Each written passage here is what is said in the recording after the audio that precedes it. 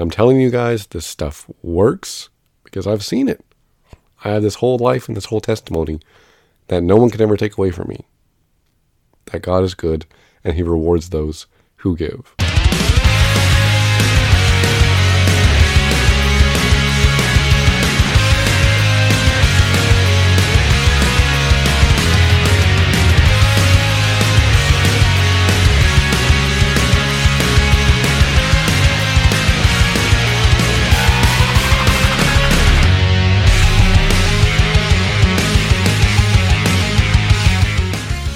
Welcome back to the I Have Written podcast, gentlemen. I hope your week has gone well so far. On this nice first week of October, we're officially full swing into autumn. The leaves are changing. It's starting to cool down a little bit, but life is still good and it still goes on. But it's the harvest season. It has been for a little bit in some places already.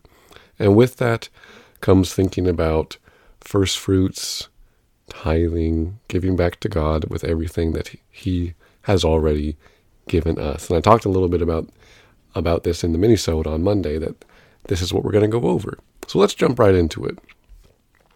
First off, tithing is a commandment. And I know, before any of you guys click off right away, that the word tithing kind of leaves a bad taste in your mouth, right? It's not a term that a lot of people are very fond of. The fact is, very few people, very few churches as a whole tithe, at least in the United States. Very, very few people actually do that because as a whole, people don't care what the Word of God says anymore. But I digress. The point is, it's a commandment from God, and because it is, we need to listen to it regardless of what your initial feelings are about it. It's worth noting, and it's worth taking a look at. So Leviticus chapter 27, verses 29 and 30, just verse 30, says, all the tithe of the land, of the seed of the land, or of the fruit of the tree is the Lord's. It is holy to the Lord. Now the tithe, which is expounded upon more in Leviticus, is giving a tenth of everything you harvest, or anything from your flocks or your herds, anything like that. You give a tenth of it, 1/10, to the Lord. In this case, you would bring it to the temple or the tabernacle and offer it up as a sacrifice. You give back to God what he has already given to you is the premise of it, because everything belongs to God. Everything that is created that is good was from God, especially food, right? Food and money come from God. And so you're just saying, God, thank you for everything you've given me. I'm giving it back to you to do whatever you want to do with it. Maybe you could give it to someone else to entrust it with them so that they can in turn go do something awesome for your kingdom. Points of that nature, right? But God demands a tenth of everything that we have. Now remember, guys, the tenth is the minimum. If you feel like you should be giving more than that, go for it. If that's within your means, absolutely go for it. But he asks us to trust him with part of our worldly possessions, because we do start to freak out when people touch our money. In this case, most often, not a whole lot of us are farmers anymore. For those of you who are, you guys can certainly understand this concept as well. But we freak out when people touch our money. We don't like it being taken away from us, and so we get too clingy and obsessed with how many physical resources we have instead of leaning on God for providing all those things for us. Another point that I hear a lot from people when we talk about tithing is, well, that's part of the law. That's the law, and that's done away with. Well, Jesus says in Matthew 5:17, don't think that I came to abolish the law or the prophets. I did not come to abolish them, but to fulfill them. So he didn't get rid of it. He said it by his own mouth. He's not getting rid of it. Things related to sacrifices for sins, he did get rid of, because Christ was the ultimate sacrifice, is the ultimate sacrifice and mediator for our sins. And all that is expounded upon in the book of Romans, right? We don't need that. And it's expounded on in the book of Hebrews as well. So if you want to understand more about what Christ actually did and the parts of the law that we don't have to apply anymore as far as ritual sacrifices and festivals and things of that nature. Those are expounded upon in the book of Romans and the book of Hebrews. Go read it for yourself. But the tithe is still applicable. That was not taken away with the sacrifice of Jesus. It is still very applicable to us. And the thing is, it's a good thing. It is good for you. People think, oh, God just wants my money. The church just wants my money. Let me tell you something. As an individual who has never, to my knowledge, received money that was part of anyone's tithe, let me tell you, I'm still telling you to tithe. Whether it's to your church or another ministry that you really believe in and you think is doing awesome things for God, do it. Trust God with your physical resources, with your finances, and watch how he blesses them. And I'm going to get to the blessing part soon, right? But we can't be selfish and obsessive over our physical needs. And I know some of you may be financially in some hard times where you're thinking, I don't have any money to give away. Well, you know what? A tenth of a dollar is just 10 cents. How much are you going to get with 10 cents? It's not about the actual dollar amount that God's concerned about. It's about proportions and percentages. Jesus re-emphasized this when the widow came up in the temple and gave 2 mites. And a mite, as far as I understand, is half a penny. So she gave a penny, and God said she gave more than all these other guys who were dumping money bags full of stuff into the offering receptacle, because she gave more in proportion with what she had.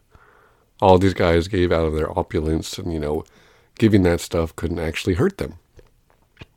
She gave everything she had. That was the very last money that she had. It's about proportion, not dollar amount. Okay?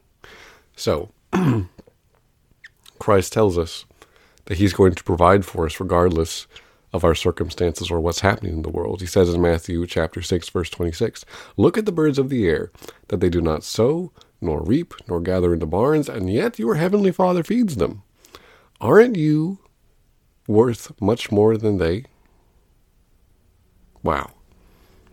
So God has this entire planet he's made with all these creatures, all this life, and he sustains it all by the power of his word. And it's right. As someone who loves to study birds, actually, I do that.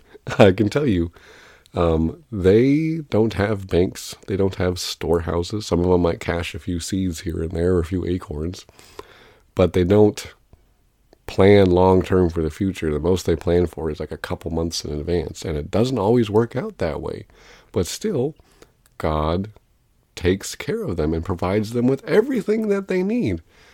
I can tell you, birds aren't too busy thinking about, how am I going to feed my family tomorrow? How am I going to do this? How am I going to do that? First of all, they don't have the intelligence to think that far ahead. Second of all they can see is what's right in front of them. So they see food, they pick it up, they give it to their babies or themselves, and they move on. They know that there's food out there, that there's provision out there for them.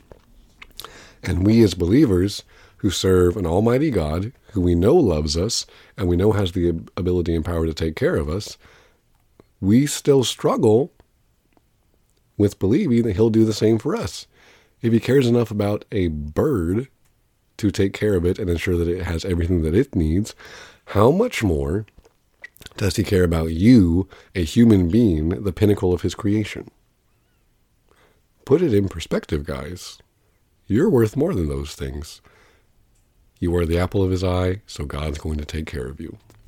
Now, that being said, it's talked about further in the New Testament in the book of Philippians, the letter to the Philippian church, I should say, where Paul is writing to them and he's saying, hey, I need help, or I have needed help, and you guys have always provided for me without complaining, without whining, without doing it begrudgingly. You've done it happily, right?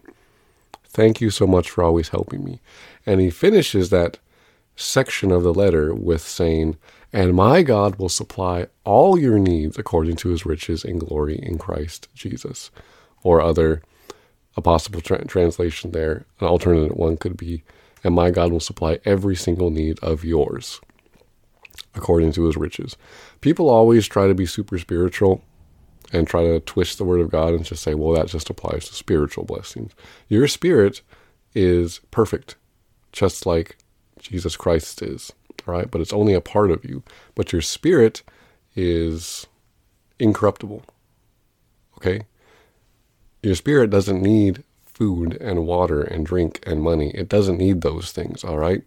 Your spirit doesn't need to be fed. It's your soul, which needs to be fed spiritually with the things of God, and your body, which needs to be fed with physical things along with the things of God, right?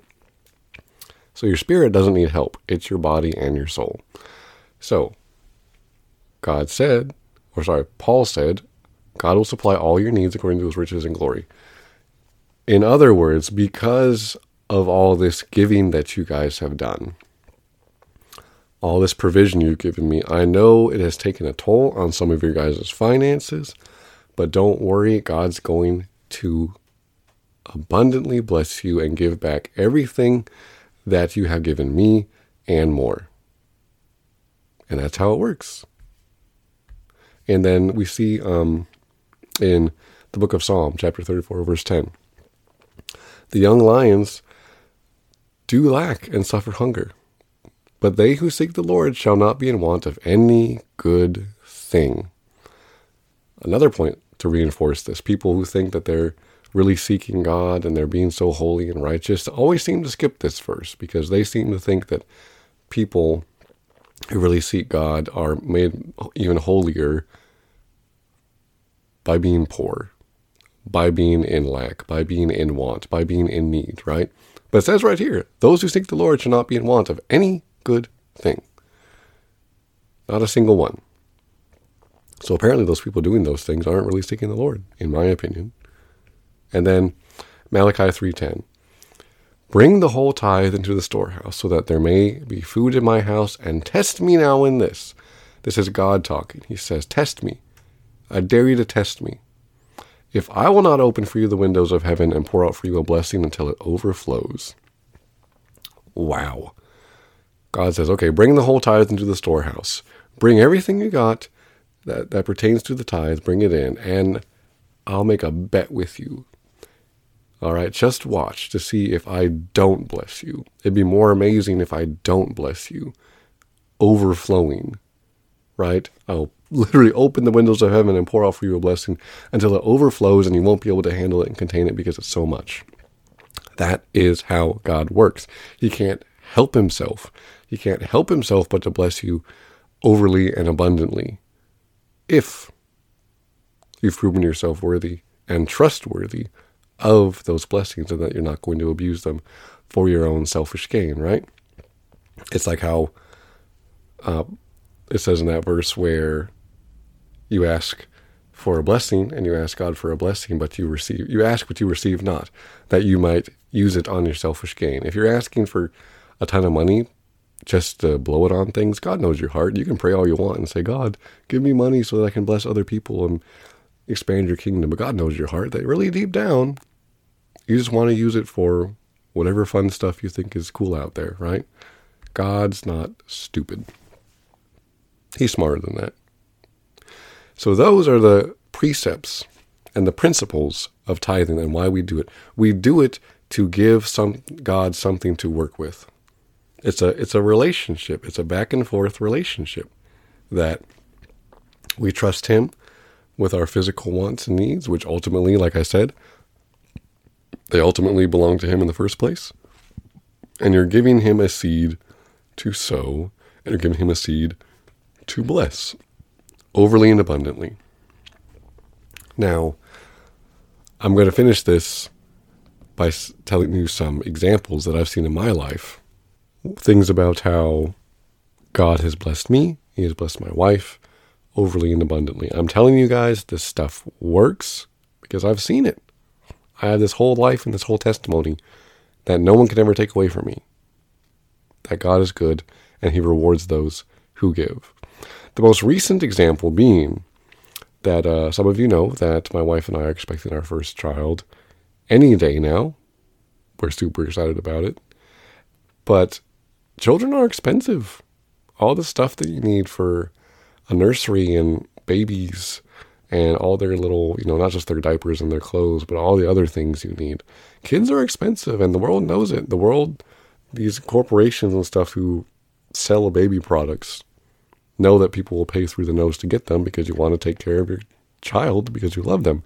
So they jack up the prices on everything. But let me tell you, we have had well over $1,000 worth of items for our child that we've had to get.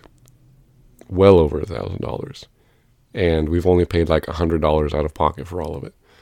Because it was either given or gifted to us. All the rest of it. That is a lot of stuff, guys. That's something that if anyone had told me that that was going to happen, like prophesied over it, I would have had a hard time believing it. Because it's just been so overly abundant, so amazing.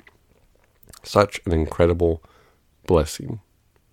So now, not only do we have the excitement of having this child come into the world, we also have the excitement of telling him later on down the road that his coming was blessed financially, and that everything that he needed was already given to us, and that God provided all of it through obedient people.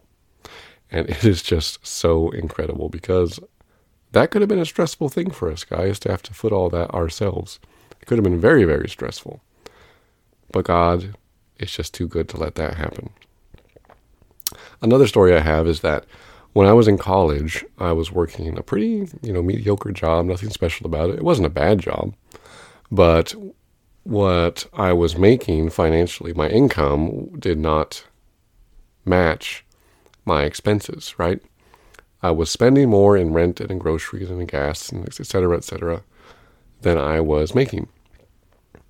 And I would watch my bank account just dwindle every few months. But then every few months, my bank account balance would just shoot up, and there was no explanation for it. I'd ask my parents, say, hey, did you guys just help me out? Like, what's going on? If you did, why didn't you tell me so I could at least thank you? And they would say, no, we didn't. If we did, we'd certainly tell you. And I'd ask other people, and I have no idea. And I know the witness of my spirit says that the Lord just dumped money into my bank account. And it's incredible. And that was a difficult season in life, getting through all that and balancing full-time college with full-time employment. It was really, really difficult, guys. But God was there through it all. So that on top of everything else that I was juggling, on top of everything else that I was having to balance and work through and grow in, finances was not one of them. I did not have to deal with the stress and burden of worrying about ever being out on the street, of worrying about starving, of worrying about paying tuition, right? I didn't have to worry about any of that because I was tithing through the whole process. God has just been so good. This stuff works, guys. Give and do it cheerfully. It says God loves a cheerful giver. If you're going to give, do it because, you know what? God, this is yours. I love you. You've been good to me. Here you go. Here's my tithe or more. Do with it what you will, Father. Not, word says I got to give a tithe, 10%. Let's do the math and figure it out. Cut that out of my paycheck and get it over with, so because I don't want God to be mad at me. There's no reward in that. There is zero reward in that. God cares about your attitude just as much as he cares about the percentage or the dollar amount or whatever. Do it cheerfully, guys. Another blessing. This was a huge thing when my wife and I were first married. We're still technically newly married, I guess. But in the last place we lived, the rent was just excruciating. It was bad. It was painful. And I definitely was not making enough to live there long term. I was, in proportion, the mediocre job that I was working when I was on my own and paying the rent of that other place, it still wasn't breaking even, but proportionally it was still better than this place. This place, I had two paychecks per month, and this place took more than one of the paychecks altogether. That's how bad the rent was. We were having to scrape by to live on whatever was left in the second paycheck. It was bad. But God sent us people. He sent us good neighbors. He sent us others who were just always blessing us just with random things that we needed, with random food. People would just come to our door and just bring us food so that we, it was one less thing or a few less things that we would actually have to pay for ourselves. And it was always things that we actually used and needed. It just wasn't, well, I found this, molding in the back of my pantry for a few years, and I figured I'm never going to use it, so maybe you do. No, it was never cheap, bad, nasty stuff or anything like that. It was good stuff. They were awesome blessings, 100%. And we got through that season just fine. Allie was working through her pregnancy right then and growing in that, and she needed to eat properly. I couldn't afford to have her starving or anything like that. But we didn't have to worry about that because God has just been so good to us. And he can be good to you as well, guys. He can do the same thing to you. I'm not special. I'm just a Christian. I'm just a Christian who believes in the power of the tithe and the power of blessings. And the knowledge that God keeps his word. Like he said to Malachi, I dare you to tithe and think that I'm not going to bless you way more than you can handle. I dare you. Let's take that attitude with our finances. Let's take that attitude and say, God, I'm going to take you up on your dare. Watch this. Then you dump money into the plate or whatever you give online. I don't care. Whatever that is and with whatever ministry you're giving to. And watch God do his thing. But remember, do it cheerfully and do it with the right heart. And I guarantee you, you're going to see results, whether that's in actually getting money back, multiplied, whether that's going to be manifested in clothing, or it's going to manifest in groceries, or friendships, connections, a promotion at work, a pay raise at work, whatever it's going to be, it's going to come back to you. It's going to come back to you more than you gave. Because God is just so good, guys. Wow. Thank you guys for listening to this. I know we've talked about this before, but I just wanted to bring it back because I've just been overwhelmed with seeing this firsthand lately with all this baby stuff we've been getting. God is just so good. He is just so good. That's all I can say. He has blessed us overly and abundantly, hand over fist, pressed down, pouring over, shaken together. And all I can say is thank you, Jesus, for taking care of me. And he'll do the same thing for you guys. Always. He is a good father. He keeps his word, and he takes care of his kids. Thank you for listening. We'll be back next week with more content. You guys are awesome. You're blessed. You're growing in wisdom and in favor and in stature with both God and men. And I will see you on the next episode.